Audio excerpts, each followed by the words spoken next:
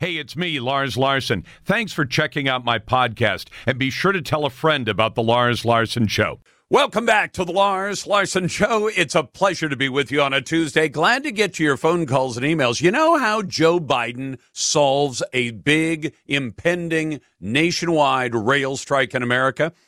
He asks the Congress to do the job for him. I want to get into the details of that in just a moment. And I know that some of you are union members. I know that because some of you send me emails.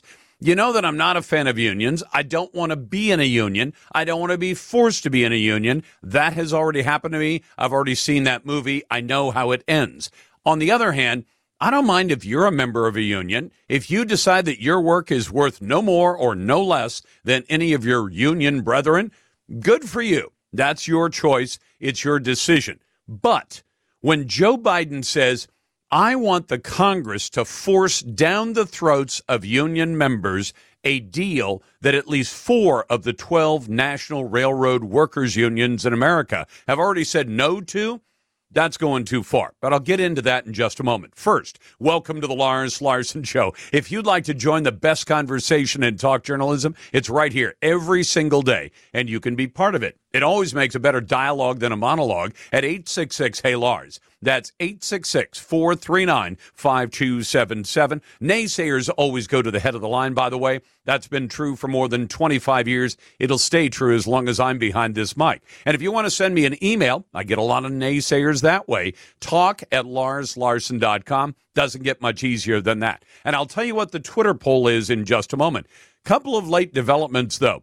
The United States has beaten Iran in soccer, if you care about soccer. I don't care that much about soccer, but I love to see the United States win whenever it's possible. And, of course, the Iranians made a big to-do about the fact that one of their flags was displayed without the Republic of Iran on it by U.S. Soccer. And then they started asking a lot of crazy questions of the soccer coach the other day, like, when are you going to move the U.S. Navy ships off our coastline? I'm not sure that's exactly a soccer kind of thing to ask about. The other one, and more seriously, within the last couple of hours, Stewart Rhodes has been found guilty. And if you're wondering, well, who's Stewart Rhodes? He's the head of a group called the Oath Keepers. He's been found guilty of a very rarely used federal charge called seditious conspiracy. It means conspiring to attempt the overthrow of the United States government. Now, I think it's important that you know that's happened. There are a number of other people who are also charged with seditious conspiracy, including Enrique Tarrio of the Proud Boys. He's actually been on this show a number of times. We've talked to him about the Proud Boys, the so-called white supremacy group that was headed by Enrique Tarrio, a Cuban-American. Not exactly like your conventional white supremacist group when 20% of its membership is people of color. But then again, most of the news media who talk about the Oath Keepers don't know what they're talking about anyway. But it sounds as though with the conviction of Stewart Rhodes, that may be some bad news for people like Enrique Tarrio. The good news part of that story is something I've pointed out to you before. This is the Joe Biden DOJ bringing seditious conspiracy charges against the Oath Keepers, Stewart Rhodes, Enrique Tarrio, and a few others. And what they say these groups planned to do was that they conspired so that they could be called upon by Donald Trump, if necessary, to take over the U.S. government in a military coup is what it amounts to. The significant thing, though, for me, and remember, this is the Biden DOJ. This is Merrick Garland, a guy of questionable moral character, if you ask me.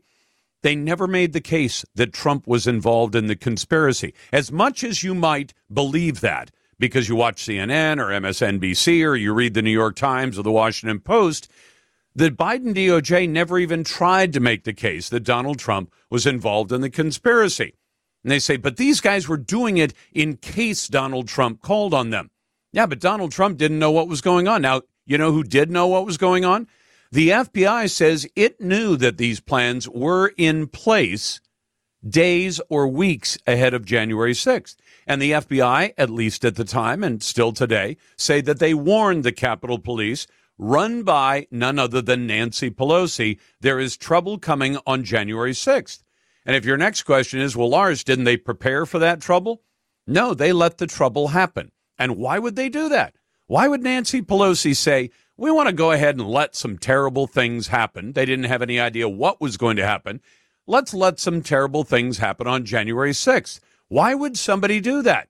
And my theory from the get-go has been that Nancy Pelosi wanted what happened on January 6th. Even when she didn't know what January 6th was going to amount to, she knew if there was trouble coming, well, that's a crisis. And you never let a good crisis go to waste. What did she do with what happened on January 6th? She attempted an illegal and unconstitutional impeachment of Donald Trump. It didn't work. He was acquitted by the U.S. Senate, but she attempted it anyway. She got the excuse that she wanted. Now, let's go back to Joe Biden for just a moment, and I'll tell you what's going on with the strike information. There is the very real possibility of a nationwide rail workers strike on the 5th of December coming up just days from now. And that would have a terrible effect. We already have supply chain problems in this country. A nationwide rail workers strike, they estimate, would have a downward effect on the economy of more than $2 billion a day. Now, a couple of months ago, back in September, Joe Biden said, I'm the one who's going to solve this problem. And he walks into a meeting for half an hour where the sides, management and labor, had been meeting and discussing these contracts for months. He walks out about a half an hour later and he tells the world, you see, I solved the rail workers strike. Well, he solved it until the election was over. And as soon as the election was over, 4 of the major rail worker unions said, we're not taking that deal. That deal is a terrible deal. Now, whether you believe it's a terrible deal or not, what is Joe Biden doing now? Last night, just about the end of the program, I started seeing headlines. Joe Biden acts to head off nationwide rail workers strike. And I thought, what the heck is Joe Biden doing? Is he actually going to use the authority he already has in law to bring about an end to the workers' strike or potential strike? And the answer was no, Joe's not going to do that. Joe doesn't believe that this is a heavy lifting kind of job, being president of the United States. No, what Joe Biden said was he turned around and said, hey, I'm going to stop the rail workers strike. And then he turns to the Congress and says, you folks pass a law that says that union members must accept the deal that we worked out back in September. In other words, Joe Biden, Democrat, wants his friends in the Democrat Congress, because it's still a Democrat Congress until January, to tell union members, you don't have any choice. You must take the deal that was worked out, whether you like the deal or not. Now, that's a little bit of a change of pace for the Democrats. Usually the Democrats do what the unions want, and the unions do what the Democrats want. But in this case, a Democrat president is proposing that Congress pass a law to force unionized rail workers to take the contract that 4 of their unions just rejected. If that makes sense to you, I'd be glad to hear the naysayer call at 866-HEY-LARS. That's 866-439-5277. Coming up, we got to talk about China and America's biggest threat, and the Chi-Coms are working to triple their nuclear stockpile. We'll get to that in just a moment on the Lars Larson Show. Welcome back to the Lars Larson Show. It's a pleasure to be with you, and I'm glad to get to your phone calls and your emails. From their economy to their military, China has become the biggest threat to the United States of America as the Chinese Communist government tries to eclipse the United States, not just economically, militarily, diplomatically, and in every other way on planet Earth. But now we're hearing word that they may try to triple their nuclear stockpile in just the next few years. Frank Gaffney joins me now, for the founder of the Center for Security Policy in Washington, D.C. Frank, you and I have talked over the years, many years, about the fact that the United States has allowed its nuclear stockpile to age, maybe to the point where we're not even sure the weapons we still have actually will work if called upon. Welcome back to the program, by the way. Lars, it's good to be with you. Thank you. And yes, that's been a concern of mine for a long time. The last time we tested in a realistic way, namely in an underground controlled explosion, our nuclear arsenal was in 1992. I don't know how many other things in life that you think are really important that you want to count on, like, nuclear deterrence, that you would let go. 30 years. Say, yeah. For 30-odd years. But that's what we've done. Now, we've done simulations and modeling and computer analyses and that sort of thing, but that's fundamentally informed guesswork. And it's very worrying because none of those weapons, not a one of them that's in our arsenal today, was designed to have been in the arsenal for this long, let alone without testing to assure that they work. So this is really concerning, and it's doubly so because it's not just the Chinese that are building up their nuclear forces.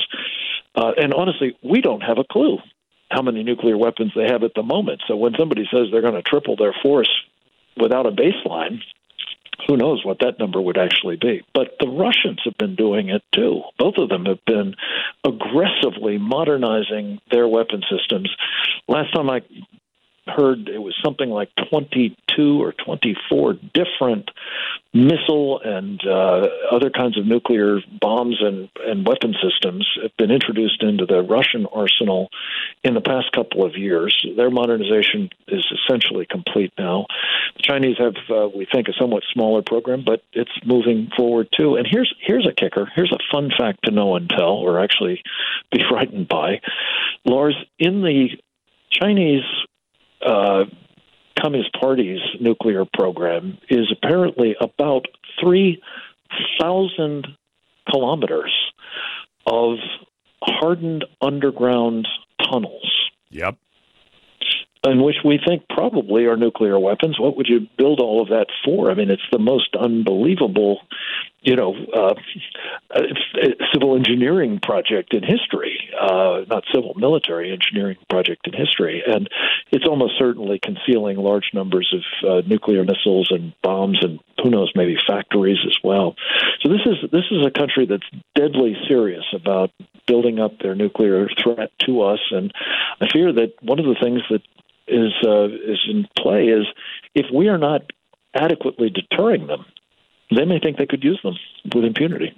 Well, and Frank, the thing I was referring to was a report that apparently the Pentagon sent to the Congress today, and they say that the stockpiles in China, at least this is what the Pentagon says, has 400 or more warheads right now, but that the Chinese plan to expand that stockpile and that they want to take it to around 1,500 warheads by 2035. Now, whether that's accurate, whether it's on target, maybe that's just for public consumption, and that's what the Pentagon is putting out there for whatever reason, because every time a government, any government, releases information, I don't always assume the information is accurate, even if it's coming from our own government. But when they put it out there that the Chinese are planning to triple it, or perhaps more than triple it, that seems concerning. The underground way of hiding missiles seems particularly concerning. You remember the whole debate in the United States over what would, if I remember right, it was the MX missile system. And the idea was to have missiles where, unlike the silos in North Dakota and other places around America, where you say, well, we've got these silos, and they're hardened, but the bad guys, to a large extent, probably knew about where those silos were. But if you could move your missiles around and know the other guys never had a way of knowing, where your missiles were, then you could keep them safer from being countered by the other guys, whoever the other guys happen to be. In our case, we decided not to go with the MX missile system, at least the way it was originally conceived. But if you're saying the Chinese have this, then they have all these weapons, and we have no effective way to counter it because we don't actually know where they are at any given minute. Yeah, that's basically right. The operative point in the phrase that you just reported from the Pentagon is they have 400 or more. And the question is, I'm saying, how many more? And I think it's probably considerably more, especially if you just follow the logic. You don't build 3,000 miles of hardened underground tunnels to conceal 400 nuclear weapons. You just don't do it. So how many more it is, anybody's guess. What 3 times or 4 times or 5 times that number will be, anybody's guess. What I'm just saying is I think what we've got to get our head around is they're continuing to build. We haven't built anything in the way of a new nuclear weapon since I left the Pentagon in 1988. And that's a chilling fact that I think most Americans are unaware of. And it raises a question of, will the ones that we have work? Of course, that's first and foremost. But will they be sufficient deterrence to aggression by one or the other of these bad guys, or who knows, even the North Koreans who are now brandishing intercontinental ballistic missiles with nuclear weapons capable of arranging our entire country. And the Iranians are shortly going to have similar kinds of capabilities, I fear.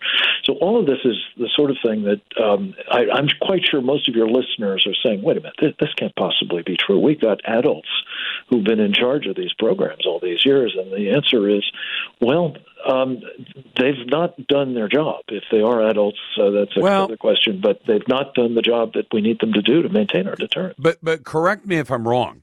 Those adults have to go over to Capitol Hill and ask the Congress, hey, we'd like to modernize these weapon systems.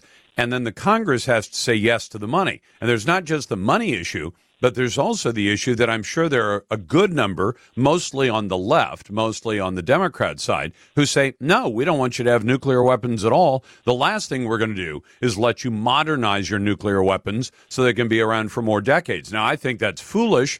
I think Democrats are frequently foolish. But do you imagine that's part of the problem? That even the man or woman working at the Pentagon or in the Department of Defense or the Energy Department, which takes charge of some of this stuff, would say, yeah, we'd like to modernize these. Congress won't give us the money, either for money reasons or for philosophical reasons. Yeah, that's fair. That's to some extent been a problem over the years. But frankly, on a lot of these budgets, the executive branch hasn't asked for the money. We still have not asked for money to modernize a single nuclear warhead. Not a single nuclear warhead. We're going to put new missiles, new submarines, and so on into the force eventually, a new bomber.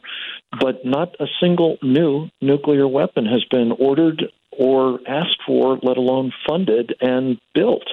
So that's kind of the problem here, and it's the sort of thing that I think we need a public debate about right quick, because we're facing nuclear threats that are growing by the day and are now being made more and more explicit by people like Vladimir Putin, who, by the way, Lars, exercises personally the first launch of nuclear weapons against this country and simulated attacks with regularity. That's sort of a sign that this is a bad bit of business for us.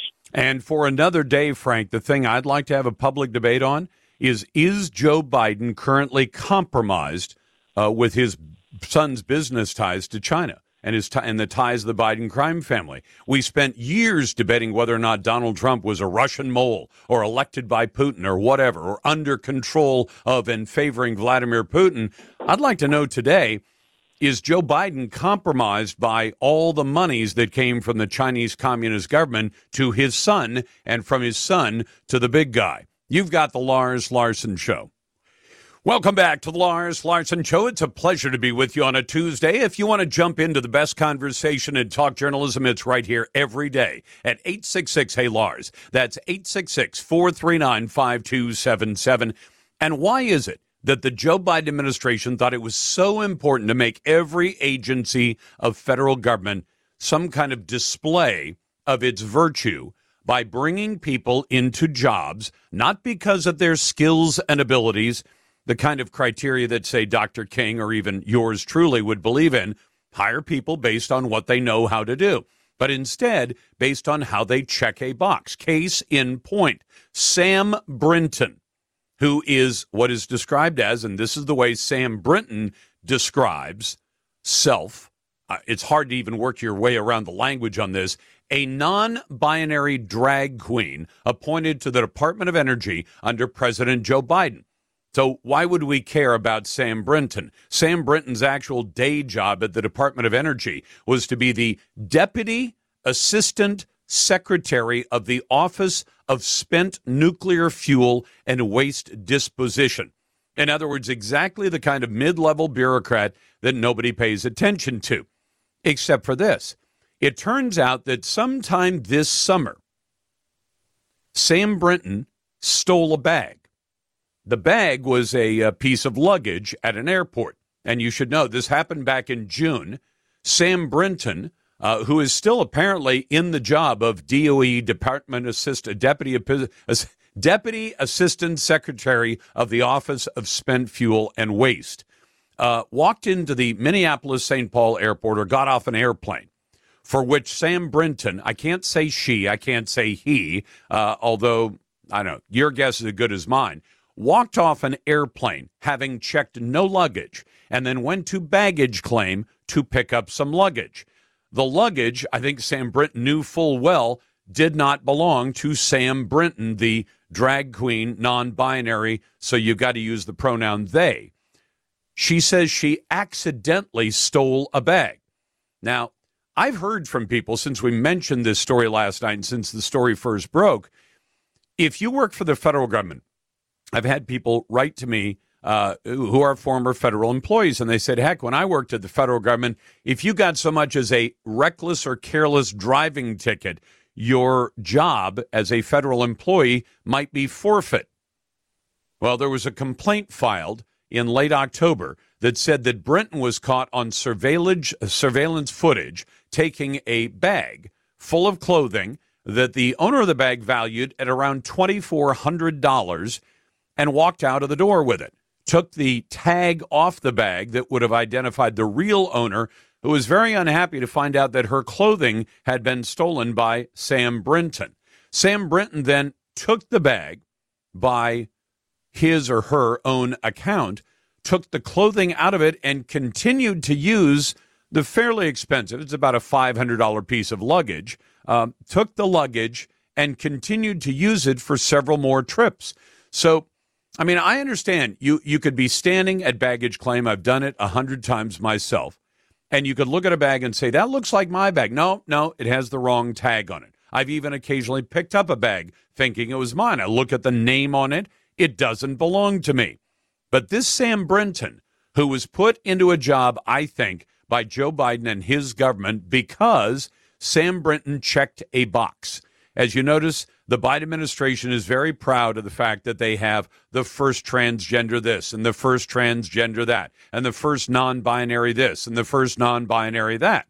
I mean, even when it came to a Supreme Court appointment, Ketanji Brown Jackson was put into a job and they said, why, she's the first person of color on the Supreme Court. Well, no, she's not. That happened decades ago. Well, she's the first woman on the court. No, she's not the first woman on the court. Well, she's the first person of color who is also a woman on the Supreme Court. The Biden administration seems focused, almost obsessed with the idea of putting people into jobs, not because of what they know how to do, not because of their skills and abilities, but because of their particular unusual nature, in this case, a non-binary drag queen who is put into this job. Walks into an airport or walks off an airplane having not checked any luggage. If you don't check any luggage, there's no reason to go to baggage claim, I guess, unless you've decided to go in and steal somebody else's bag, which apparently Sam Brinton did.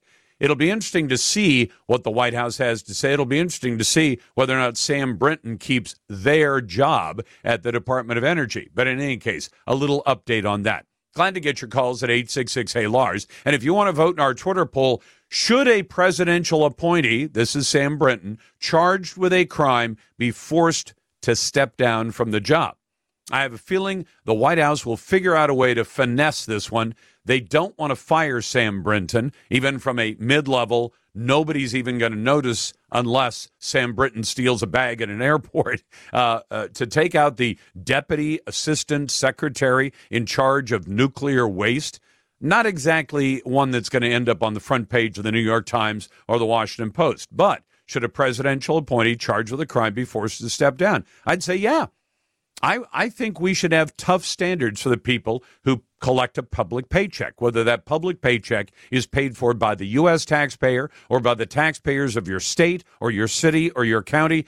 If you've got a position of what they love to call themselves public servants, if you're serving the public and you commit a crime, in this case stealing $2,400 worth of luggage at an airport, I think you should at least lose your job, and I think you should be charged with a crime.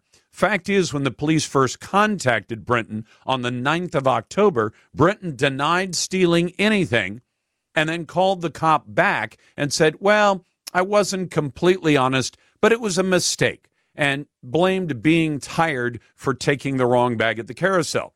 I don't know about you, but if you don't check any luggage and you walk off a plane and say, I better go get my luggage, when you don't have any luggage, you probably don't have the mental capacity to do that kind of job. You can find the Twitter poll at Lars Larson Show and at LarsLarson.com, brought to you by AMAC, the Association of Mature American Citizens. AMAC has the conservative values I believe in. I joined the group. You should too. Just do this. Go to amac.us or call 888-262-2006. AMAC's better for you and better for America. Hawaii is now seeing a very rare dual eruption of volcanoes. Hasn't happened in almost 40 years. Mauna Loa and Kilauea have spewed lava onto the Big Island on Tuesday. Twitter is beginning to reinstate about 62,000 previously banned accounts. Donald Trump's is one of them, although it sounds like Trump is not going to start tweeting again because he has Truth Social.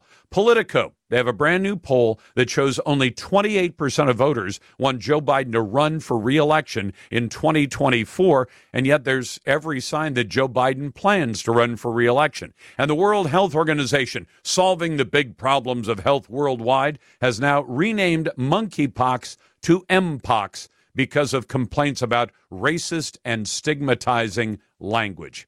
What a load of baloney.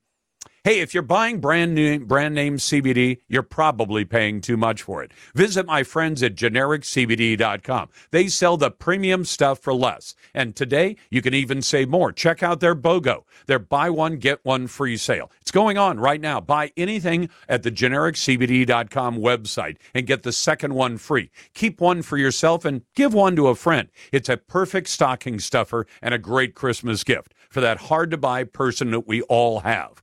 Generic CBD products are fantastic. My favorite is their number one selling CBD muscle and joint cream. It's amazing. Melts into your knees, elbows, shoulders, back, and hands. You won't believe how fast it goes to work. And it's BOGO, too. Buy one, get one free. Just go to GenericCBD.com. GENERIC, GenericCBD.com. These statements have not been evaluated by the FDA, and these products are not intended to diagnose, treat, cure, or prevent any disease. You're listening to The Lars Larson Show. Welcome back to The Lars Larson Show. It's a pleasure to be with you, and I'm always glad to take your phone calls and emails, and I'll get to those in just a moment. But I want to remind you of something. About 16 million Americans served in uniform during World War II. And in round numbers, about 1% of them are still with us today. And I thought we'd talk about that with Marine General Michael Neal, who's the author of a new book called Welcome Home, American Heroes. General Neal, thank you so much for joining us. My pleasure. Thank you. Boy, it's not many, 167,000 or so World War II veterans that are still alive today. And they're going fast. I hate to say that, but that's the truth of it at this point. Yeah, it's really it's one of the factors of life, I guess we can all say, because they're starting to give Vietnam veterans plane rides, these honor flights to Washington, D.C., even because there are so few World War II types. Would you mind saying a word or two to my audience about your service in uniform and how you rose to the rank of Brigadier General? Well, no, I don't. I mind it at all. I was in college, actually law school after college, at Berkeley, California, in about I graduated in 1966, so it was a different time then. The war was very unpopular. Our flag was being burned every time I turned around, it seemed, on campus. There were protests all over the place. This was a nationwide phenomenon. And I got really upset over certain things that happened. One of them was I went to a movie that one night, it was supposed to be about the VC and how well they were treating the people, the Viet Cong, how well they were treating the people and why we should be backing them. It was offered by the Young Socialist Alliance. And I went to the movie, and it was awful. It was, just a big propaganda piece. But what really broke me up was that night I saw for the first time the true tenor of these people that were there. There was a scene where an American helicopter was shot down, and this young blonde-haired crewman, I assume he was a crewman, I don't think he was a pilot, was climbing out, and this machine gun hit him. You could see the tracers flying, and he fell face first down into the rice paddy, and this audience cheered and clapped. I was so upset, I went over the next day and enlisted in the Marine Corps. That was the thing that inspired you. Now, Berkeley probably doesn't produce nearly as many military recruits these days as it did back then, does it? No, but as a matter of fact, the Marine recruiter in San Francisco told me I was the first officer's candidate he'd received from Berkeley since he had been there, and he'd been there almost a year. That's how high the sentiment was against the war. Make a long story short, I went through OCS after graduating from law school. That was the caveat that I had for the Marine Corps. I said, look, I want to be an infantry officer. I don't want to be a lawyer. And number two, I do not want to miss taking the bar exam, so I had to take the bar exam before I left for the Corps. Well, I'm glad you've written Welcome Home, American Heroes. It's kind of a rallying cry to say we've got to make sure that not just heroes from World War II, but heroes from every single conflict the United States has ever had are actually thanked for their service and welcomed back home, as Vietnam veterans were not. Well, that's the reason for the title was, my title was, for the book was simply going to be Welcome Home, because that's what we never heard. And I was lucky. I went home to San Diego, California. That's a pro-military town. And my father was in the Marine Corps, so I knew a bunch of people there, and I played basketball at San Diego State. So I was welcomed home. But so many of my Marines, every time I go to a reunion, I still hear the lament. Our country hated us. We were spit upon when we came home. We were called baby killers. And all this baloney that they poor guys had to go through. It was awful. No doubt. And you, just so people know, they should know, General Neal, that you're a guy who was out in the midst of all this. You were actually leading a unit when you took the actions that you took that led to your being awarded the Navy Cross. Would you mind describing that day for me? Well, let me just give you a little idea of what it was like over there to get to that day. My Marines, when I first was introduced to my platoon by this gunnery sergeant, I didn't even know the names of any of them, and I could tell by the looks on their faces, they're going, oh my God, here we got a new lieutenant. And they'd lost their other one. These guys were, these young Marines, 18 and 19 years old. Some of them were probably under 18 too, but they were out on patrols and ambushes day in, day out. And I welcome that. I'm an outdoor type of guy, and I just jumped into that. And I was going on bushes with them all the time and ambushes, patrols with them. And I became an extra rifleman along with them, and I think they appreciated that. Well, what led to this night with the Navy Cross recipient, and I like to describe this in the book, is Smedley Butler's night. Not Smedley Butler, but Larry Smedley. Smedley Butler is another very famous Marine. Yes, he is. Larry Smedley was a squad leader of mine that night that you're talking about, who received the Medal of Honor, and he well deserved it. I was sent out with my platoon as a blocking force, and I divided us up into 3 different ambush sites. And Larry Smedley's squad was the smallest squad I had. There was only 7 Marines with him that night, so I didn't give him it.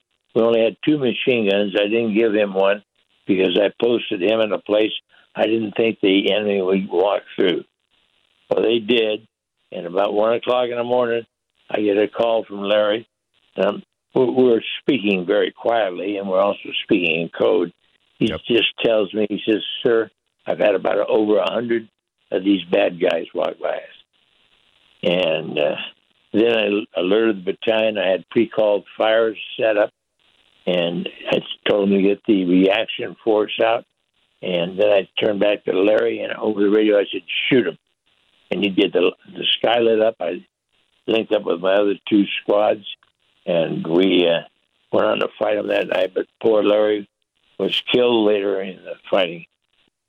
General Neil, I appreciate you coming on the show. We're going to suggest that people that they get a copy of Welcome Home, American Heroes. Its author is retired Brigadier General Michael Neal, the author of Welcome Home, American Heroes. General Neal, thank you very much. I appreciate your service to America. You've got the Lars Larson Show. Welcome back to the Lars Larson Show. It's a pleasure to be with you on a Tuesday night. And I want to start with this question. Why in the world would the Centers for Disease Control, when they're trying to find out about the post-vaccine effects of the COVID-19 vaccines, if you still like calling it a vaccine, I'm not crazy about it, but I can't come up with a better term of art that's not really complicated. Like the shot that doesn't stop you from getting COVID, doesn't stop you from transmitting COVID, doesn't stop you from going to the hospital with COVID, and doesn't stop you from, in some cases, dying of COVID.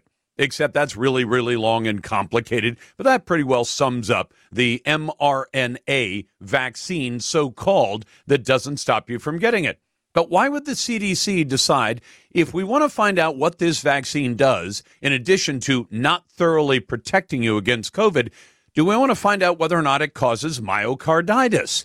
Why would the CDC leave that off of its post-vaccine surveys? Let me get into the details of that in just a moment in a breaking news story from our friends John Solomon and JustTheNews.com. But first, welcome to the program. We call it the best conversation in talk journalism, and you're welcome to take part. Even if you're a naysayer, you'll go right to the head of the line at 866-HEY-LARS. That's 866-439-5277. Send your emails to talk@LarsLarson.com, and I'll tell you about our Twitter poll in just a moment.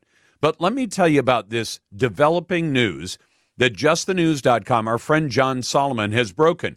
The earliest demographics to get COVID-19 so-called vaccines, such as healthcare workers, reported a surprisingly high rate of serious complications from them, according to data that the CDC had to turn over to Just the News under a court order. Among the 10 million plus users. So these are the first people getting the shots. Remember, in the early days, when the so-called COVID-19 vaccine had first become available, Joe Biden got his first shot in December of 2020. So right at the end of the first pandemic year, he got his second shot in January. Then he took the oath of office, and then he declared that there was no vaccine when he arrived at the White House, which was hogwash, like most of what Joe Biden has to say.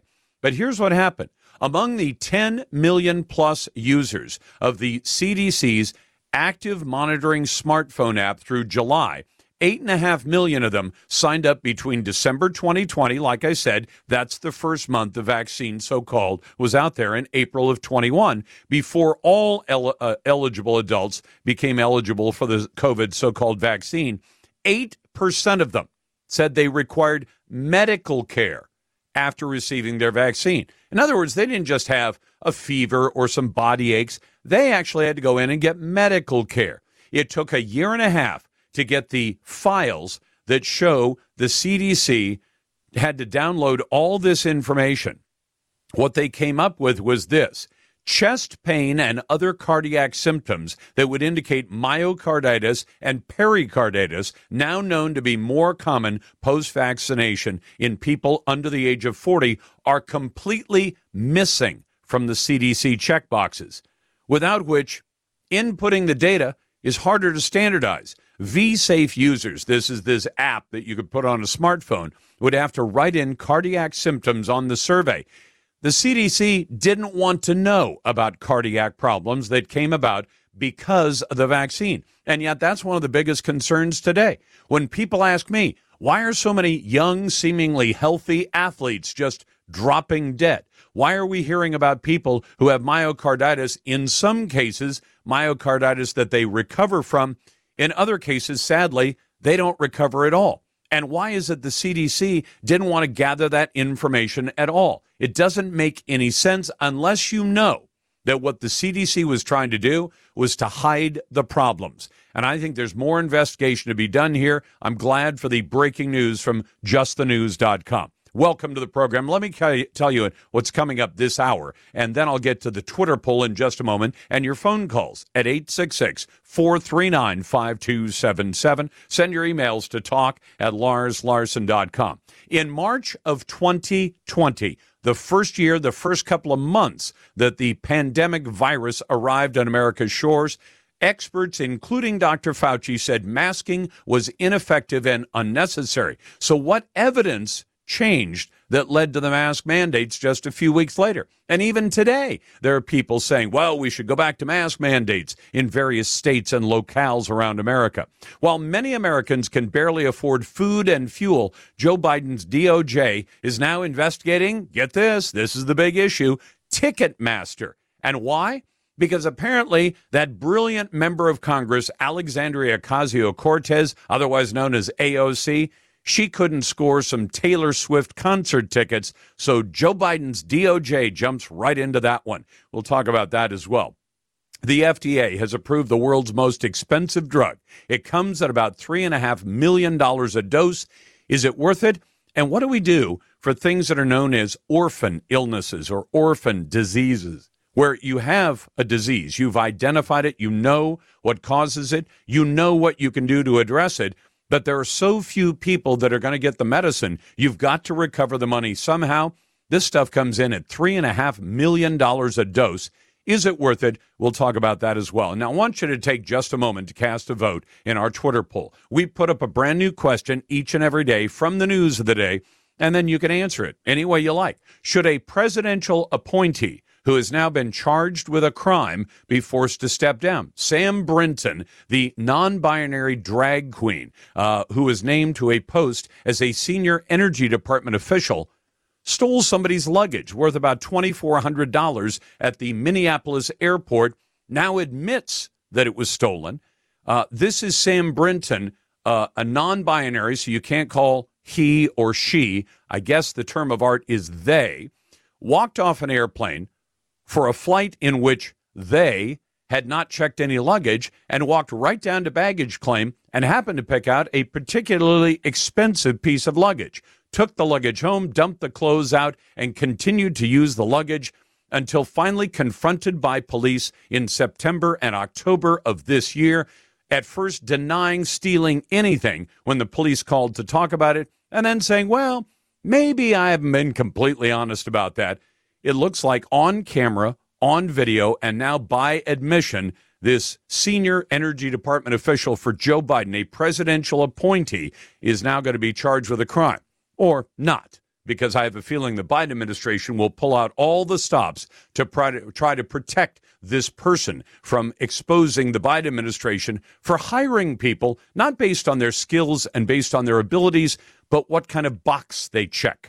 Consider that. Should a presidential appointee charged with a crime be forced to step down? The Twitter poll can be found at Lars Larson Show and at larslarson.com. Brought to you by AMAC, the Association of Mature American Citizens. AMAC has the conservative values I believe in. I joined the group, and I think you should too. Call 888-262-2006. AMAC is better. Better for you and better for America. Coming up, prescription costs can vary from a few pennies to thousands of dollars, and most people are more than willing to pay if it changes their life. But what do you do when your prescription costs more than $3 million a dose? We'll talk about that with our medical go-to guy coming up next. Welcome back to the Lars Larson Show. It's a pleasure to be with you, and I'm always glad to get your calls. And Dr. Henry Miller, who is our medical go-to guy, physician, molecular biologist, and a senior fellow at the Pacific Research Institute. You can read what the doc writes at henrymillermd.org. Now, Doc, I like to tell my audience if I think I have a dog in the fight, that is a bias. I'm a 63-year-old guy. I take a pharmaceutical every day called Metformin. It costs about a nickel a pill, although they sell it for a lot more than that, but not a lot, not a huge amount more than that. I also have a little bit of a bias because when I was in high school, one of my best buddies named Wayne, who's no longer with us, was a hemophiliac. And I understood that he was up against the odds were against him because hemophilia is a very difficult disorder to have. It's a genetic-based bleeding disorder. And now there's a brand new treatment for hemophilia, except that it sounds like it may be out of the reach of just about everybody. Welcome back to the show, by the way. Good to be with you. Thanks, Lars. This is a very interesting conundrum. Hemophilia is a defect in clotting factors, and this particular drug treats hemophilia B, which is a genetic defect in factor 9, so-called. And these clotting factors are involved in the cascade that causes your blood to clot. If you have a cut or you have a bleed into your head or a joint, your blood clots and you don't have significant damage. And hemophilia, you have uncontrolled bleeding or copious bleeding, and it often causes damage. It can cause strokes, commonly causes bleeding into joints with damage that causes arthritis and down the road. Now, what this drug does, this is gene therapy, so-called. It's a virus that's been modified to contain an insert of the gene for factor 9. And when it's infused intravenously, it migrates to the liver. It stays in the liver. It does not transfer its DNA to the host, but it stays within the liver cells, and it produces large amounts of factor 9. The people who constructed this put in a factor 9 gene that's more active than the usual factor 9 genes that we all have. And so it produces enough factor 9 to reverse the effects of hemophilia and to restore more or less normal clotting.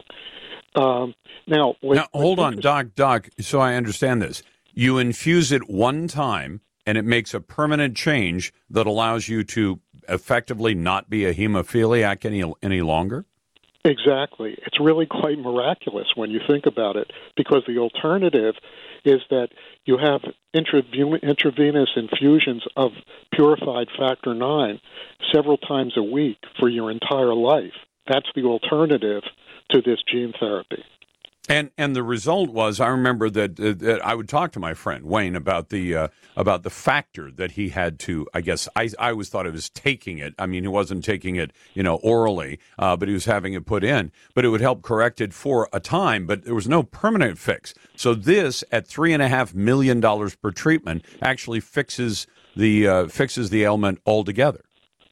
It does, exactly. Now, as you and I discussed before the program, this is a case. Now, that's a huge expenditure, obviously, a monumental expenditure, but it's reminiscent of the old Fram oil filter ad, which went, "You can pay me now, or you can pay me later," and the expense of the purified factor 9 infusions, which your friend Wayne got, is in the hundreds of thousands of dollars a year, up to $1 million or even more, depending on the individual patient. So the ultimate, this is actually cost saving in the end if a person lives for, say, 10 or 15 or 20 or more years. So that means that, and I would assume that for the people who are, say, might be able to work, might be able to have a productive life, this kind of treatment early on in life could actually allow them to have a productive life, and it would not end up, it would end up being at least cost neutral, right? Exactly. And also, it's just a better treatment than the constant recurrent infusions of factor 9. Fewer bleeds, less severe bleeds. So these people have a higher quality of life.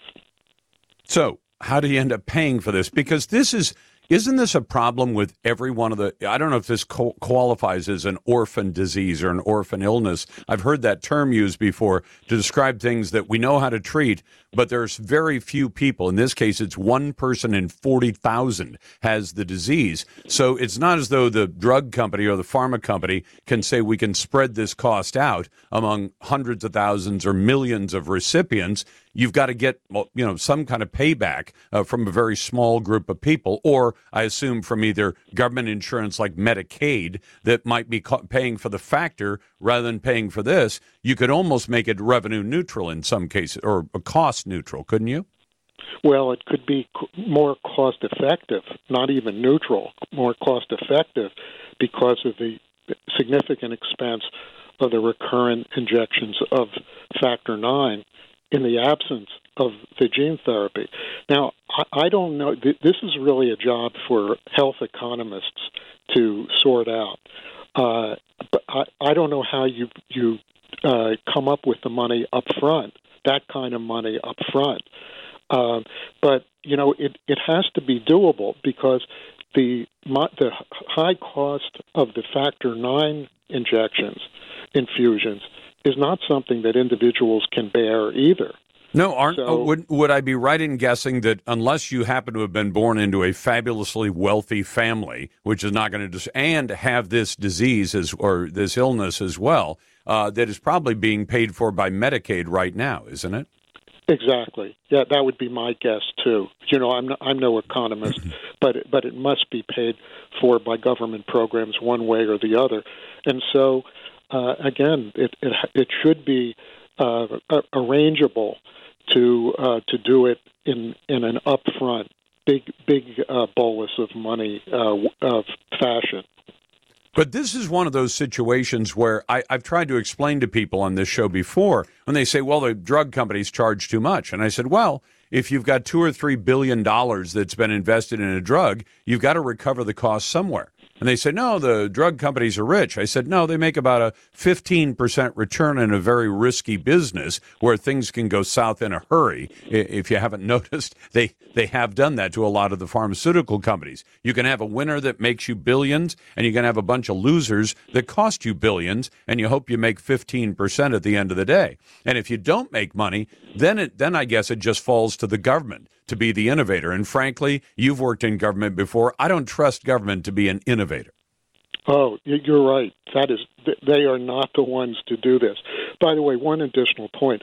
There's an interesting nonprofit organization called the Institute for Clinical and Economic Review, ICER, ICER, and they analyzed the value of new drugs, and they found that a multi-million-dollar price tag for this drug is justified because of its effectiveness and what it would replace.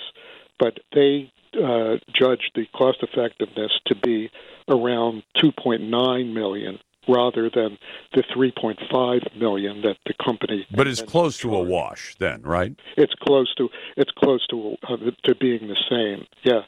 Well, it does sound like then the government's going to have to get involved. But if the trade-off is to tell a 20-year-old hemophiliac, instead of giving you $200,000 worth of factor every year for the next 40 years, we're going to give you one dose of this, we're going to get you healthy, and then you can go on with your life and be a productive member of society. You can find what Dr. Miller writes at henrymillermd.org. Doctor, it's a pleasure. Thanks very much. Coming up, Alexandria Ocasio-Cortez has sicked the Department of Justice on Ticketmaster. I'll tell you the story and the whys and the wherefores coming up next. Welcome back to the Lars Larson Show. It's a pleasure to be with you, and I'm always glad to get your calls at 866-HEY-LARS. That's 866-439-5277. Send your emails, naysayer or not, to talk@larslarson.com. Vote in our Twitter poll. You'll always find the question two places, at Lars Larson Show and at larslarson.com, our website that doesn't suffer from any of the problems that either Twitter or anybody else had in the past. And, of course, you can always email. If you're a naysayer, we'll put you up first. I want to tell you about something rather strange that's happening. And it has to do with one of the most juvenile members of the United States Congress. And believe me, that's saying something, because there are plenty of people in the U.S. Congress that I don't take very seriously based on their words and their actions. But Alexandria Ocasio-Cortez has been, well, two things. Number one, kind of a joke as a member of Congress. She was the accidental member of Congress who happened to run in a district where you couldn't lose the election if you ran as a Democrat. And she ended up as the Democrat in a highly Democrat district. She has stayed in Congress despite the fact that on almost a daily basis for the first couple of years, until she learned to keep her mouth shut to a larger degree, she would say crazy things. And I mean, for somebody in talk radio like me, fine. And she would say things like, the reason that the unemployment rate is low is that people are working two jobs. Anybody who can do about second grade math could figure out why that's not true. But lately, she tried to get some tickets to a show with Taylor Swift. Now, there were lots of people who had trouble getting tickets to Taylor Swift. I'm not one of them. That's not my kind of show. But okay, she's trying to get tickets to Taylor Swift, and there was chaos. In fact, they shut down the whole ticket event because apparently Ticketmaster could not handle it. Well, then she weighed in over the weekend. And what happened was she got very upset that people were not able to buy the tickets. Thousands of fans ended up frustrated. Scalpers were jacking up their prices into the tens of thousands of dollars. And actually, scalpers, for somebody who believes in pure market economics, actually serve a purpose. I wouldn't be crazy about paying over the face value of a ticket to buy a ticket, but that's what it is. That's what scalpers do, is they buy things at one price, they sell for a higher price. It's been a joke. But even for the largest venues, as described by the Daily Wire, the service fee, the facility charge, the order processing fee, and the convenience fee, they call it, it can end up making a $35 ticket cost as much as $300. Well, AOC called the company a monopoly. Ticketmaster and Live Nation merged about 12 years ago, and they say things have not gone well since. Ticketmaster controls the tickets. Live Nation often owns the venue. That means they are in 100% control. The Taylor Swift mess has now prompted the Department of Justice, perhaps with the urging of Alexandria Ocasio-Cortez, to announce that it is opening a probe into the monopoly. Now, do you think this is the biggest problem that we have in America? Whether or not people can get tickets for concerts and events? Democratic Senator Richard Blumenthal of Connecticut, Amy Klobuchar of Minnesota, and Edward Markey of Massachusetts, who never miss an opportunity to seize onto some kind of controversy that will generate good publicity, they actually wrote a letter to the Attorney General saying it's not enough just to investigate. They said an investigation alone does nothing for the stakeholders already harmed by Live Nation's market dominance and seeming ongoing anti-competitive behavior. They say the company, which controls about 60% of the live event marketplace, including many of the biggest venues, has continued to abuse its dominant market position. We urge the department to consider unwinding the Ticketmaster Live Nation merger and then breaking up the company. Do you know what I think will happen if they do that? I think what will happen is they may break up the company. The smaller companies will have to compete with the bigger companies that are left behind, and eventually the bigger companies will be dominant once again. I think it's a very select marketplace. Now, could those companies operate perhaps with greater transparency to its customers? I've often thought that there ought to be a way for people who are genuinely fans to go and buy a ticket and go and see an event, or buy 2 or 3 tickets, take your family to an event. And the cost of most events these days is actually absolutely mind-blowing. In fact, my wife and I actually went online because we said maybe we should take my granddaughter to go see The Nutcracker, a live performance of The Nutcracker. We'd both seen it in years gone by, and it's a beautiful show around the time of the holidays. The cheapest tickets in my neck of the woods for 4 people to go and see that show would come in just short of $1,000. Those are the cheap tickets. Those are the cheap seats way up in the nosebleeds. If you want to get some of the so-called good tickets that are down a little closer to front, but not even front row, You could literally spend as much as $4,000 or $5,000 to buy tickets for 4 people to go and see that show. And you think, no, this is the Nutcracker. It's a show. It's been around for hundreds of years. We'd like to go take family members to the show. We don't have $4,000 or $5,000 to spend on something like that. And even if you did have the $4,000 or $5,000, you might feel a bit foolish doing it. But is there a way to create a system in which a private company can own the venue, another private company that it has merged with can sell the tickets? It sounds like a worthwhile marriage of 2 companies that are in allied industries, selling the tickets and putting on the show or providing the venue for the show. If you break it up into a whole bunch of little players, it doesn't mean the scalpers are going to go away. They'll simply find other ways to access those tickets, to hold on to them, and then wait for the marketplace to jack the price up and sell them to customers. And every time the government touches something like this, they usually, number one, make it worse. They don't make it better. That's number one. Number two, when the government gets involved, they tend to write one-size-fits-all rules. If you want some examples of that, take a look at what happened during the pandemic, where one-size-fits-all rules didn't fit anybody at all. And will it solve the problem? No. The government doesn't know how to run anything. And I've frequently had people say, well, you're too critical of the government. I said, the government is there to serve certain purposes. And if you want to know what the purposes are, they're enumerated in the U.S. Constitution. It says exactly what the federal government is supposed to be doing, and by definition, all the things it's not supposed to be involved in. But the federal government loves to expand its reach. I mean, after all, the Congress, they'll reach into professional sports, they'll reach into movies, they'll reach into anywhere they can get their grubby little hands to try to get something that will draw good public attention to them. And if you ask them, so what does the government run well? Does it run the U.S. postal system well, which is still, while it's an independent agency, it is still an agency of the government? And the answer is no, it doesn't run well at all. Are there private companies that do virtually the same thing the Postal Service does and do it much better? Yes, there are. And if you say, but FedEx and UPS and the other companies, they don't deliver the mail every day, you should understand the U.S. Postal Service actually has a legal monopoly on the mail. Nobody else is allowed to compete with them on daily mail.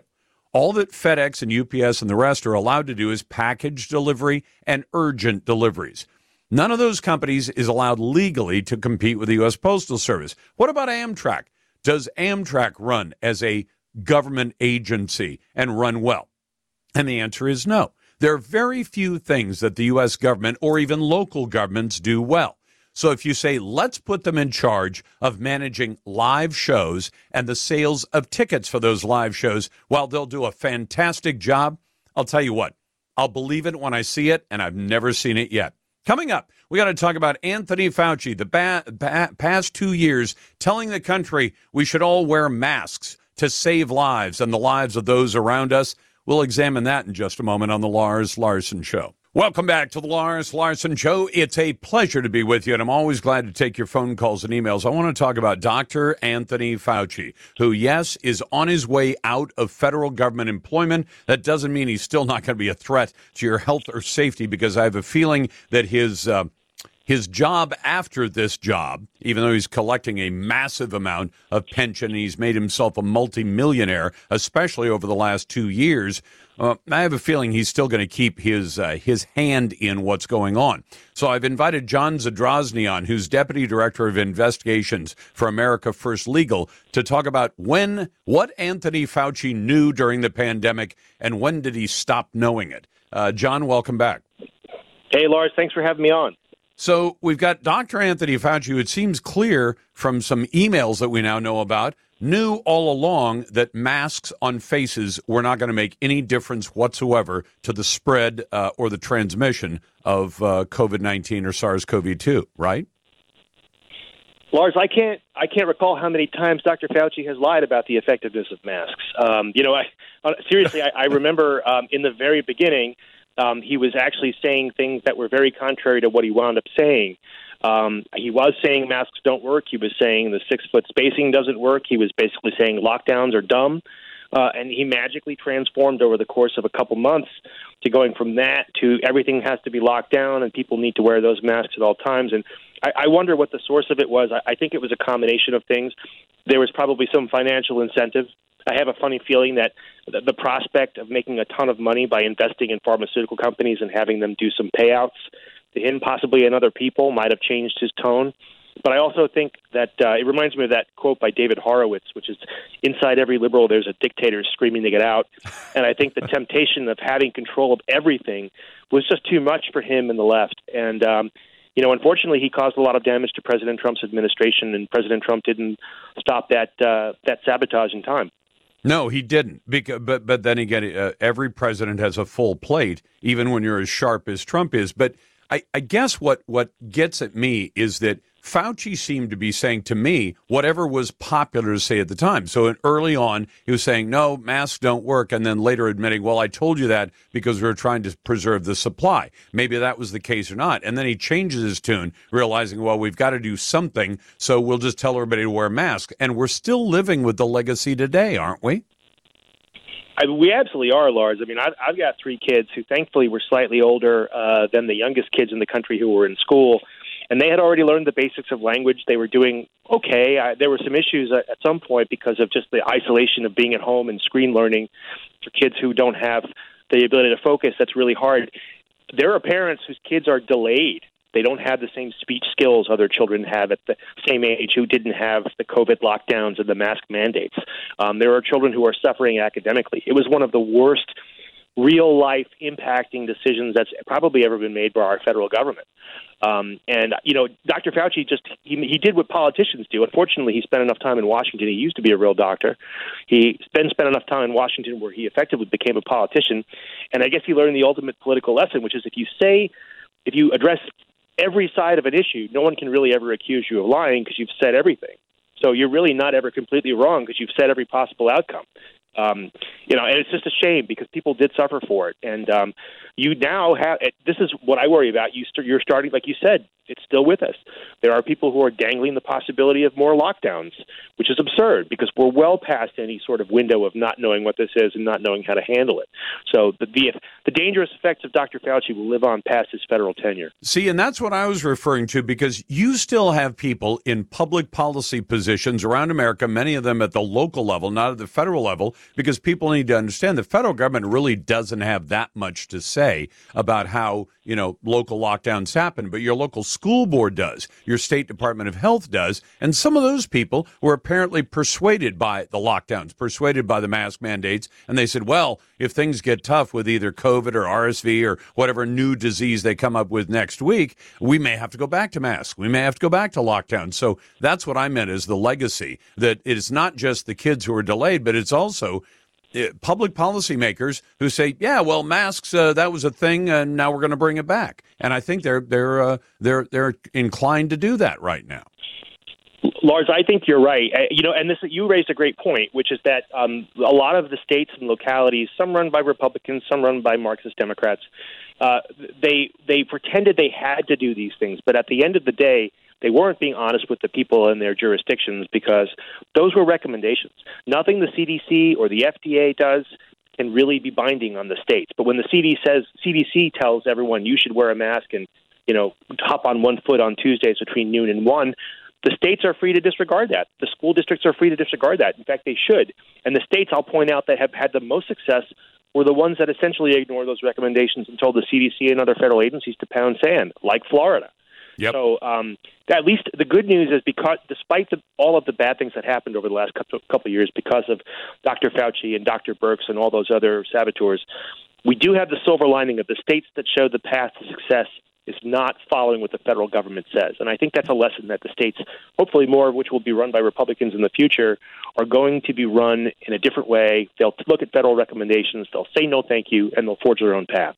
Well, now that Dr. Fauci has had to go through this 7-hour deposition under oath in this lawsuit brought by the Missouri Attorney General and I think Louisiana as well, is there ever going to be a consequence for supposedly a medical professional deliberately peddling false information, because John, you and I both know the federal government will come down on a private company like a ton of bricks if they lie to their customers. If they say this pill will cure your ills, and they'll go, the FTC will go after him, FDA will go after him, CDC will go, more FDA and FTC.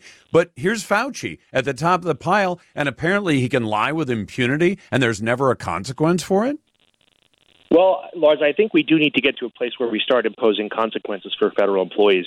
One of which is, the reality is, if there's ever, if we're ever allowed to have a fair election again and there's a Republican president, the Attorney General should investigate whether there were any potential criminal charges against Dr. Fauci or any of these federal employees who caused issues. I mean, there's the serious potential for some self-dealing here. That 180 reversal on Viewpoint might have had a little something to do with money landing in his pocket. Who gave him that money? Where is it? How much was it? Other people have been thrown in prison for that. And if there are criminal charges that are there for him and other people, they should absolutely be pursued. One other thing, too, Lars, we usually talk about impeachment in the context of active duty federal employees, right, usually the president. But the reality is you can impeach someone like a Dr. Fauci after they've left office. I think he thinks by retiring, he's protecting himself. There might be other priorities, but you could impeach a guy like Dr. Fauci, and guess what? He loses his pension. And if you want to send a shot across the bow against every corrupt federal employee that thinks that they can destroy your life with impunity, threaten their pension. Because ultimately, a lot of, I've talked to some federal employees when I was there in the administration, after I've left, before. They all say, I'm just trying to hang on to my pension. I'm doing whatever I'm told. If you make it clear that their pension will not necessarily be there if they break the law, you might see a different trend among federal employees. So you know what, I think John, it's a signal we're sending. I think it's a great idea. John Zadrozny from America First Legal. John, thank you. Welcome back to the Lars Larson Show. It's a pleasure to be with you, and I'm glad to get to your phone calls and emails in just a moment. It's been a while since we've talked to Natalie Winters. She's a journalist, but she has broken a rather major story that I suspect you are not going to hear about in mainstream media. The banking platform that was set up specifically for illegal aliens, and apparently Joe Biden and his son were both involved because of that. ePlata, which is a digital banking platform partnered with the Mexican government to enable migrants, as they call them, illegal aliens, to send and receive remittances. They apparently have deep financial and personal ties to Hunter Biden. The fintech startup describes itself as a multi-balance, multi-currency digital wallet and payment ecosystem. It was founded by one of Hunter Biden's longtime business partners, Jeff Cooper. But Hunter Biden, now there are brand new documents out, unearthed by Natalie Winters, that reveal the president's son had an 8.25% stake in ePlata through his company, that's Owasco LLC, which apparently Joe Biden is connected to as well. Emails obtained from Hunter Biden's hard drive prove that the president's son was profiting off ePlata, which, if you connect the dots, having an open border, put there by Joe Biden after he became president less than 2 years ago, has meant almost 5 million people have managed to cross the border illegally into the United States. And having a platform for transferring money to them, that could come in awfully handy. Also, in the criminal justice area, consider this, the report from the Daily Mail that in California, thousands of convicted pedophiles. So I'm not talking about cases that you've never heard of. I'm talking about cases where people are formally accused in the judicial system of being involved in rape, sodomy, and sexual abuse of kids under the age of 14. Thousands of people. Daily Mail did an analysis of California's sex offenders database that shows that thousands of child molesters are being let out of prison after just a few months in custody. Months in custody. The Daily Mail's investigation shows 7,000 sex offenders were convicted of lewd and lascivious acts with a child under 14. They were released the same year that they were convicted. Others who had committed some of the worst child sex crimes, including sodomy and rape of children, also served similarly short sentences. Current and former Los Angeles sex crime prosecutors say the figures are terrifying and shameful. They are turning these pedophiles loose after almost no punishment at all. And you can imagine when the word gets around about that there's really no consequence for committing those crimes against children, you get more of it. To your calls now. Let's start with Kathy. Hey, Kathy, welcome to the Lars Larson Show. What's on your mind? Well, this marriage thing, I think they're confused because they're always sticking someone black, which I am, in the, first it was just the homosexuals. They compared blacks to homosexuals. Now they're having interracial marriage, again, which includes blacks. But when they do interracial marriage, I don't know if they've figured out that's between a man and a woman. Yes. As far as... Well, are you saying that advocates for gay marriage are saying why this is just like the so-called anti-miscegnation laws from decades and decades ago, where laws in various states in America said people of color could not marry white people in this country. Those laws were dealt with a long time ago. But, the gay community has said we want to latch our cause onto the civil rights cause of black Americans who said we want the freedom to marry anyone we want. But that was a marriage between a man and a woman, not a gay marriage. But it's still between a man and a woman. And that seems to get lost in the translation. It does. And so it just irritates me to no end that anytime somebody who is on the fringe, when they know that as a rule the black community believes in marriage, and they degraded it by kicking the men out of the house with DSHS. We don't have to do anything. We just get the man out of the house, and giving the idea that men aren't important in the family. And then we have all this mess, and since we started stirring the pot there, then we'll stir the pot somewhere else. And so it's just very irritating to me. It's irritating, I think, to all of us who believe in what marriage is. And when I heard Senator Ron Wyden, who's pushing this so-called marriage equality bill, which they, I guess, are planning to vote on as soon as they possibly can during the lame duck session of Congress, they want to get it past the Senate, get it past the House. And why? Because they're afraid that the U.S. Supreme Court will say about the gay marriage decision, the Obergefell decision, yeah, you're right. There's no mention of marriage in the U.S. Constitution, so there's no right to marriage of any kind. But here's the weirdest argument that Wyden makes, and I hear it all the time, why anybody should be able to marry anybody based on love. Well, Kathy, marriage has been in human history. I mean, not just in U.S. history. In human history, has been an exclusively heterosexual thing for most of the last 6,000 years. And you can document that pretty easily. And you say, well, no, anybody should be able to get married to anybody. You say, hold on, how about cousins? Well, not cousins. Well, how about a 12-year-old girl? No, there's got to be an age limit. Well, can you marry more than one person? Can a wife have more than one husband? Can a husband have more than one wife? There are cultures on earth that have that. And you say, no. So the very same people who will tell you why anybody should be able to marry anybody, and it's all based on love, will in the next breath say, but there have to be age limits. There have to be limits. You have to get an official state license to get married, something that's always irritated me. I'm married to Tina. We have a license. Why? Because the government got involved in marriage about 150 years ago. That was the first time that the government was involved in marriage. And you know what's happened? The institution has been torn apart for the last 150 years because the government got involved. And I argued 25 years ago, I kept saying to conservatives, will you just please tell the government to get out of marriage altogether? And they said, no, the government has to be involved. I said, well, the government wasn't involved in marriage for the first 6,000 years. And they say, yeah, but you have to have the government. And I say, why? And they'll say, well, to test for disease. Now, that went away decades ago. They don't do that anymore. I don't know of a single state. They used to test people for venereal disease and things like that. They don't do that anymore. You say, well, why does the government have to be involved? Well, because of children. I said, you don't know single people in this country who have kids where there's a parenting plan where the state has gotten involved in deciding who's going to be the parent most of the time and who's not? That happens whether you're married or not. If you ask somebody for a good reason why the government should be involved in marriage, most people can't come up with a single good reason to have the government involved in marriage. And I can come up with a good reason to have them not involved in marriage. Ever since the government got involved, they started tearing marriage apart and using it as a political football. I wish the government would get out of marriage altogether.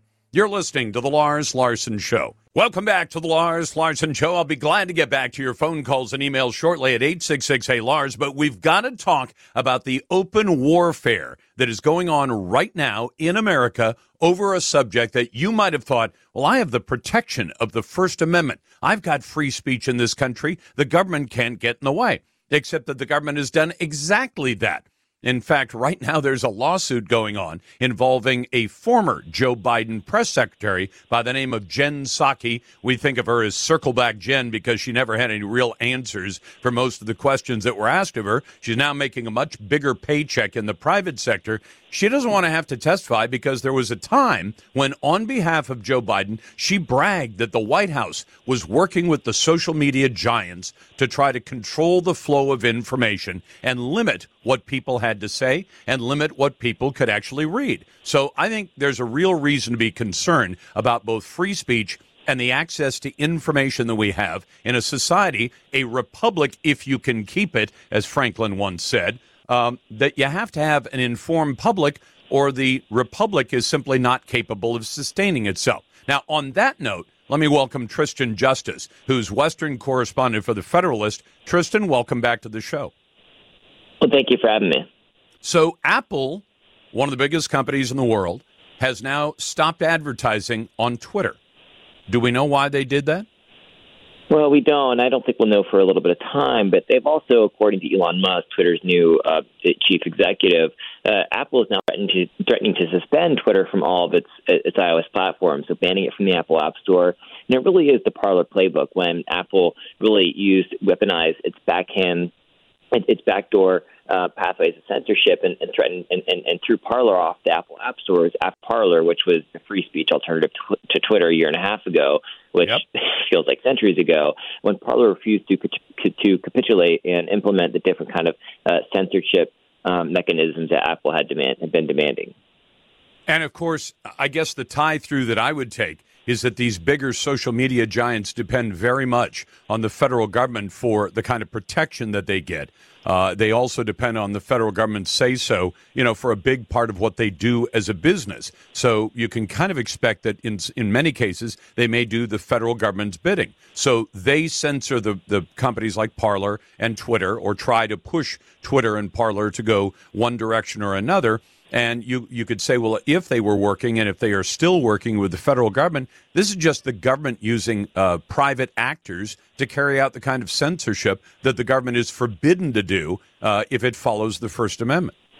Well, we've also seen the government really push different items of censorship to protect a certain agenda. We saw that come through. I think the Hunter Biden laptop is becoming kind of the central focus, the central case study in all of this, where the FBI placed pressure on Facebook, which willingly did the FBI's bidding and suppressed the Hunter Biden laptop story for an entire week. And you had Mark Zuckerberg, the CEO of Meta, which is the parent company of Facebook, go on the Joe Rogan podcast and really admit this year that, Facebook willingly did the FBI's bidding and suppressed the Hunter Biden laptop story weeks before a presidential election, contrary to any evidence that what was coming out of the Hunter Biden laptop was, in fact, a Russian disinformation operation. And, of course, I don't think Zuckerberg went on voluntarily and gave that testimony. Just on good whim. That came after two major groundbreaking whistleblower reports from both Senator Chuck Grassley and Ron John's offices, outlining FBI malfeasance related to that story. And so we've seen how government can collude with big tech actors and even pressure big tech actors to, like you said, do their own bidding. Well, and does that mean that when Apple, which has a lot of horsepower, they've got a huge market capitalization, they've got a huge bank account, they're not in debt at all, or not unless they choose to be, they've got lots and lots of cash, when they say we're just going to stop advertising unless Twitter comes into line, then they're still doing this kind of activity, and it poses the risk that where the new owner of Twitter, Musk, says, I want to have free speech on there, and he starts allowing actors, meaning people who want to say things that they were forbidden to say on Twitter. He says, I'm going to let them back in and let free speech, that free speech is essential. And I think it is essential that when Apple says, well, we can't let that happen, and they take action against Twitter, knowing that Twitter is advertiser supported, like an awful lot of social media is advertiser supported, Apple may have the horsepower to go out and once again do the government's bidding. Tell another player that they don't own, but that they can influence through their advertising practices. You're going to have to toe the line, the same line that we've been towing for the U.S. government. Should citizens be worried about that, Tristan? Well, the backlash against Elon Musk trying to create an actual open forum where free dialogue can happen has actually been just as telling as the censorship has been over the last 4 or 5 years.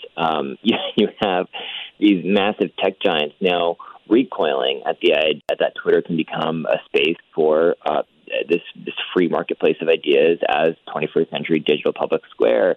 And so, it raises a whole host of questions as about how these other companies have conducted themselves when they don't have such an open hand in censorship. And Apple doesn't have, Apple is not as big a search engine as Google. Apple isn't as big a platform hoster as Twitter and Facebook, where people will post and engage in these discussions. But what Apple can do is they can manipulate who gets access to their app store and who doesn't, and who gets access to be on their iOS devices and who doesn't. And that is still a massive amount of power.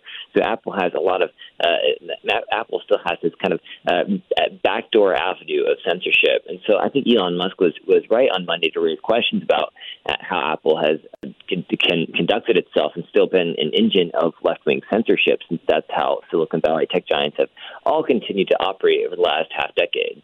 Well, Tristan, neither one of us is an attorney, but is it legal for a big private company to use its horsepower that way, its cash and everything else, to try to influence? Because it would strike me that there are lots of questions legitimately about antitrust activities, where one company might like another company to act in a different way. Is it legal under the antitrust laws for Apple to go out and do this to Twitter? Well, the truth is, I don't know. I know it's definitely something that Congress is trying to address. Congress is looking at, there's been bipartisan legislation addressing some of these different issues in tech. The United States is years behind regulating tech. For years, there was kind of a hands-off approach as Silicon Valley continued to grow and actually bring us out of 2008 recession. So the U.S. has kind of been behind on, there's always these growing pains, these massive new industries. We saw that with the railroad industry. We saw that in industry. We saw these captains of industry come out 100 years ago, and we eventually came to regulate them and learn how to deal with some of these different externalities, both good and bad, that come with different industries that come out of development. And tech is just becoming a new era in that we had this hands-off approach as they grew and they built the the modern U.S. economy, and now we're just trying to catch up with that. That is Tristan Justice, the Western correspondent for The Federalist. And let me point this out to you. No matter what you think of Apple, they cut a rather major deal with China, which is a censorship society, because the government insists that it be a censorship society. Apple got into a deal worth about $250 billion, and they did it with the Chinese Communist government, and that government is very open to censorship. I know the holiday season is just about upon us, and right now seasonal excitement or dread is really starting to settle in, especially for small businesses. Stamps.com is your one-stop shop for all your shipping and mailing needs. For more than 20 years, Stamps.com has been indispensable for more than 1 million American businesses. Get access to the USPS and UPS services that you need to run your business right from your computer. No lines, no traffic, no hassles. Even save money with major discounts on USPS and UPS shipping rates, up to 86% off. Use Stamps.com to print postage wherever you do business. All you need is a computer and a printer. And if you need a package pickup, you schedule it easily through your Stamps.com dashboard. This holiday season, trade those late nights for silent nights and get started with Stamps.com today. Sign up with promo code Lars for a special deal, a 4-week trial, free postage, and a digital scale. No long-term commitment. Just go to Stamps.com, click on the mic at the top of the page, and type in Lars. Back in a moment. I'll get to your calls at 866-HEY-LARS. That's 866-439-5277. You're listening to the Radio Northwest Network. Welcome back to the Lars Larson Show. It's a pleasure to be with you, and I'm glad to get to your phone calls and emails in just a bit. But first, I want to talk about what's going on in China. Over the weekend, over the Thanksgiving weekend, there were some big developments in China, and I kind of shorthanded them yesterday. I said the Chinese government has gone for a goal of what it calls zero COVID, which I don't think is achievable, not in the United States with a population of about 340 or 350 million people, certainly not in a country as big and as populated as China with 1.4 billion people in it. I don't think it's possible. But the Chinese government has done some crazy things, including literally welding the doors to apartment buildings to prevent people from leaving the building unless authorized, and telling people you're going to be stuck in your building or in your workplace if we lock a city down. Well, they did that. One of the buildings caught fire, a big high rise, and at least 10 people died in that fire. And that tipped off a number of protests in about 20 different Chinese provinces, something I'd never seen before. So I thought we'd get Jake Werner on, who's a research fellow with the Quincy Institute for Responsible Statecraft. Jake, welcome back to the program. Thank you for having me.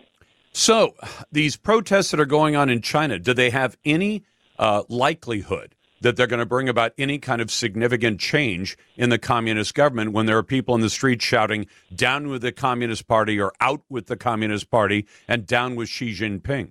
I think it's too early to tell at this point. The protests are quite widespread.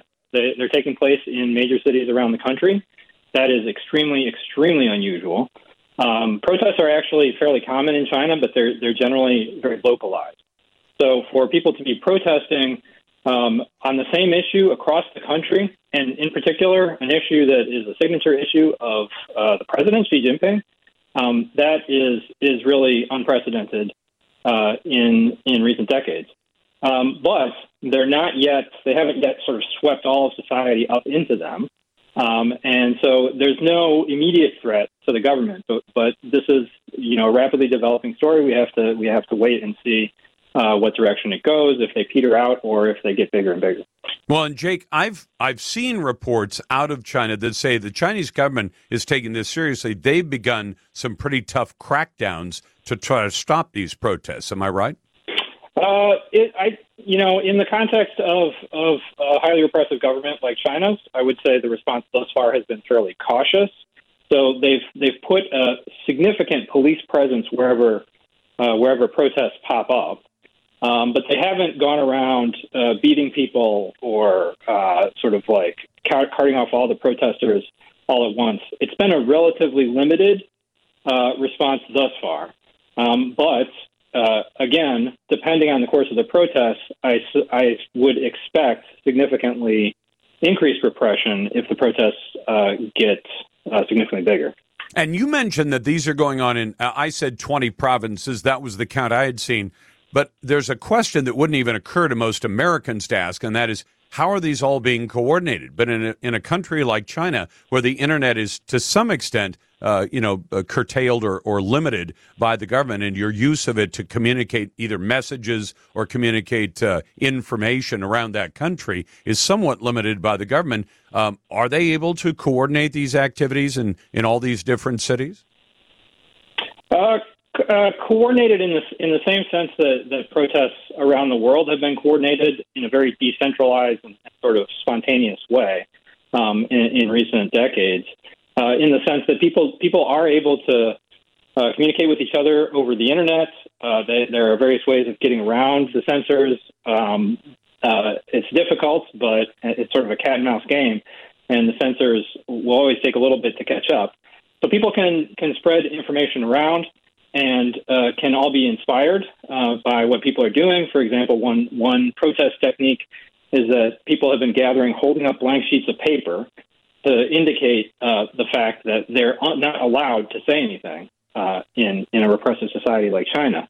So people are sort of imitating, taking hold of the techniques and the signals that they're seeing elsewhere, But I think maybe more importantly is that just the sense of discontent is quite widespread.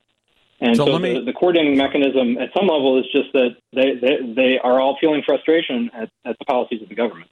Yeah, and they've really been under a much more draconian measures over the last 2 years than even the United States has been, correct? Oh, yes. Oh, much more. It's hard to, as you said, people are being forcibly locked in their apartments. If you come into very brief contact with someone who is infectious, then you will be confined for 2 weeks. And this has affected millions and millions of people. So it was actually very effective and generated a lot of popular support at first. The problem is the Omicron variant of COVID is far, far more transmissible, and it has started to get out of control. So now it's affecting way, way more people than previously when infections were effectively kept under control, and it affected only a small number of people. And it's really affecting the economy as well. So this is hurting people's livelihoods in addition to keeping them confined in their homes, often for weeks on end. All right. Now, I'm talking to Jake Warner from the Quincy Institute. Is there a proper role for the U.S. government in the form of, I would go to Joe Biden first and say, should our president be saying something about these people demanding down with the Chinese Communist government and we want our freedom, we want to be able to speak? Should the U.S. president be saying something about this?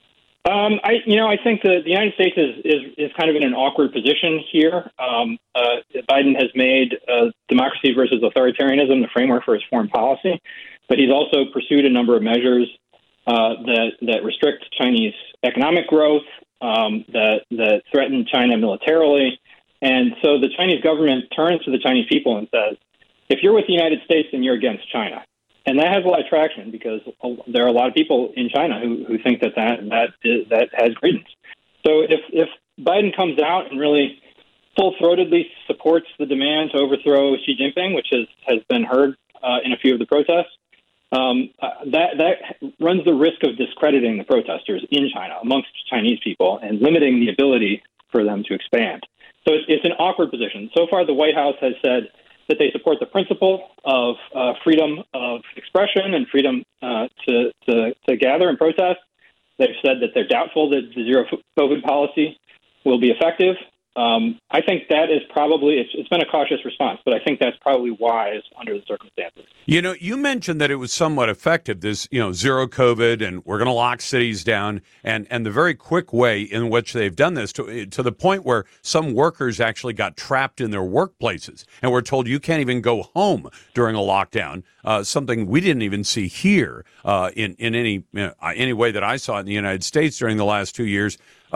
But has China done much better in controlling an epidemic or a pandemic, by using these draconian measures? Because from the outside, it doesn't look like they're doing much better than anybody anywhere else in the world. They have done better overall. The death rate is minuscule compared to the death rate in other countries. Only about 6,000 people have died in China versus according to the official government numbers, right? Yeah, the official numbers I think are reliable, at least in scale. Right, it's not going to be like 1,000 times bigger. So there's no question that the death rate has been much lower, the infection rate has been much lower. The issue, however, is that with the more transmissible variants, this strategy is going to be increasingly difficult to maintain, and the Chinese government has not effectively vaccinated the population. So that leaves, in particular, a huge number of elderly people who are not vaccinated, leaves them very vulnerable.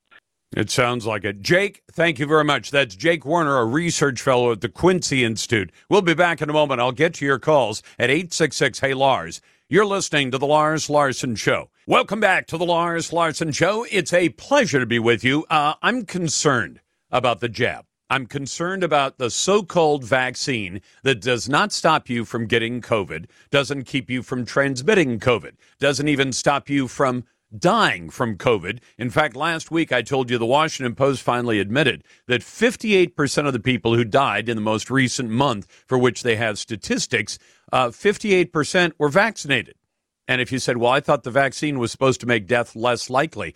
Yeah. And you would expect that the roughly 1/3 of Americans, about 30+%, who've decided not to get the vaccine, they'd be the ones most at risk.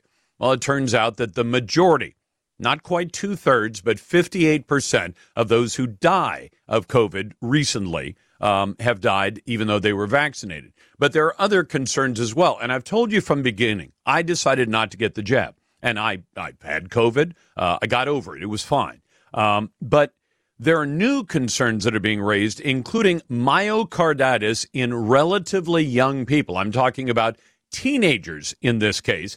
And I want to tell you that story. But first, if you want to join the best conversation in talk journalism, it happens right here every day at 866-HEY-LARS. That's 866-439-5277. Send your emails to talk@LarsLarson.com and vote in our Twitter poll. You can find that at Lars Larson Show if you don't mind Twitter. And if you don't want to go to Twitter, go to our website. The vote there counts the same. And before I tell you this story that's told by Rav Arora, who's an independent journalist who writes about COVID specifically and public policy and those kinds of things, let me tell you this. Since I was a little kid, I have loved science. And for me, science was always a search for the truth. And there were always theories that were the popular theories of the day. And oftentimes there was this kind of orthodoxy where if you were, the folks who subscribed to the current theory of the day, I often mention the theory that said the Earth is the center of the universe and everything simply rotates around the Earth, like the sun and the moon and the stars and all that. And of course, we know you say, well, that's goofy. We know that's not true. Well, we didn't know it at one point, and anybody who said otherwise was considered a heretic. I think that's happening today with COVID. I think it's happening today with vaccines. Instead of simply searching for the truth and saying, what do we know? What does the data tell us? And as new data comes in, what is the new data telling us? Well, let me refer to this piece by Ray Arora.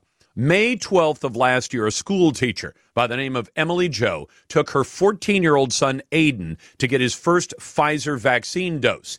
And, of course, her pediatrician had said the kid should get the shot, and that made her decision. She knew the mRNA shots caused some adverse effects, so this was a year ago. So she had some pretty good information, but apparently decided to ignore the possible side effects. At the time, despite alarming heart inflammation reports out of Israel, the CDC had publicly claimed to have found no signs of myocarditis after intentionally investigating over 200 million administered doses. Now, as usual, the CDC has spent a bunch of the last year saying, well, we were wrong about this, we were wrong about that, we lied about this, we lied about that. Emily Jo, the teacher, says she was never warned about myocarditis, about the risk for her 14-year-old, or informed about the risk-benefit profile. She said, when I took Aiden to get his vaccines at the drive-through vaccination site, there were no warnings about myocarditis. We were not counseled about any side effects to be aware of. In the name of public safety, scientific innovation, and personal health, Emily Jo sent out a celebratory tweet proclaiming that she and her family were so thankful, this is May of last year, that her teenage son was able to get vaccinated. Her pride and relief turned out to be tragically short-lived. 2 days after her son's second dose, which he got a month after his first dose, he ended up in the hospital with intense chest pain. Now, this is a 14-year-old boy. He was moved to a room on the acute cardiac floor. He was found to have elevated levels of troponin, which is a key sign of heart damage, and an abnormal electrocardiogram. Every doctor Emily Jo spoke to at the pediatric hospital, this actually is Children's Healthcare of Atlanta, confirmed her son had suffered from vaccine-induced myocarditis. I've told you about a case involving a young lady from Seattle who decided to get the shot because she wanted to be a room mom to her kids at her kids' elementary school. She actually dropped dead from it. It was vaccine-induced thrombocytic thrombocytosis, I think is the way you say it. In any case, her son was finally discharged, but he hasn't returned to a normal life. Aiden was unable to do physical activity for 6 months. Sports, hikes, and other forms of exercise were deemed too dangerous for his heart, a typical consequence of myocarditis injuries. Now, you can hope that this young man, actually, when he becomes a young man, recovers fully. But historically, vaccines with adverse event profiles far lower, but they're still deemed too high. Then the mRNA myocarditis signals, they've been withdrawn. The 1976 swine flu vaccine was pulled back because it had a 1 in 100,000 risk of Guillain-Barré syndrome, an approximate 1 in 3,000 risk of vaccine myocarditis in young males. But the question isn't what the group sees. You say, well, for a group, this is not going to affect very many people. What you care about is the one dose that you get or that your kids get. On that note, let's go to Mike. Hey, Mike, thanks for listening. What's on your mind? Well, I just wanted to clarify one thing that you said in the beginning, and I hear it all the time, and it drives me bananas. What is that? People are dying from COVID that have been vaccinated, which is not true. People are dying from the jab. It's not a vaccine. It never was a vaccine. They created COVID so that people would get the jab. They didn't create the jab for COVID. That's what this is really all about. And not enough people are willing to say it or admit it or just understand it or do their research, but this is a massive depopulation agenda.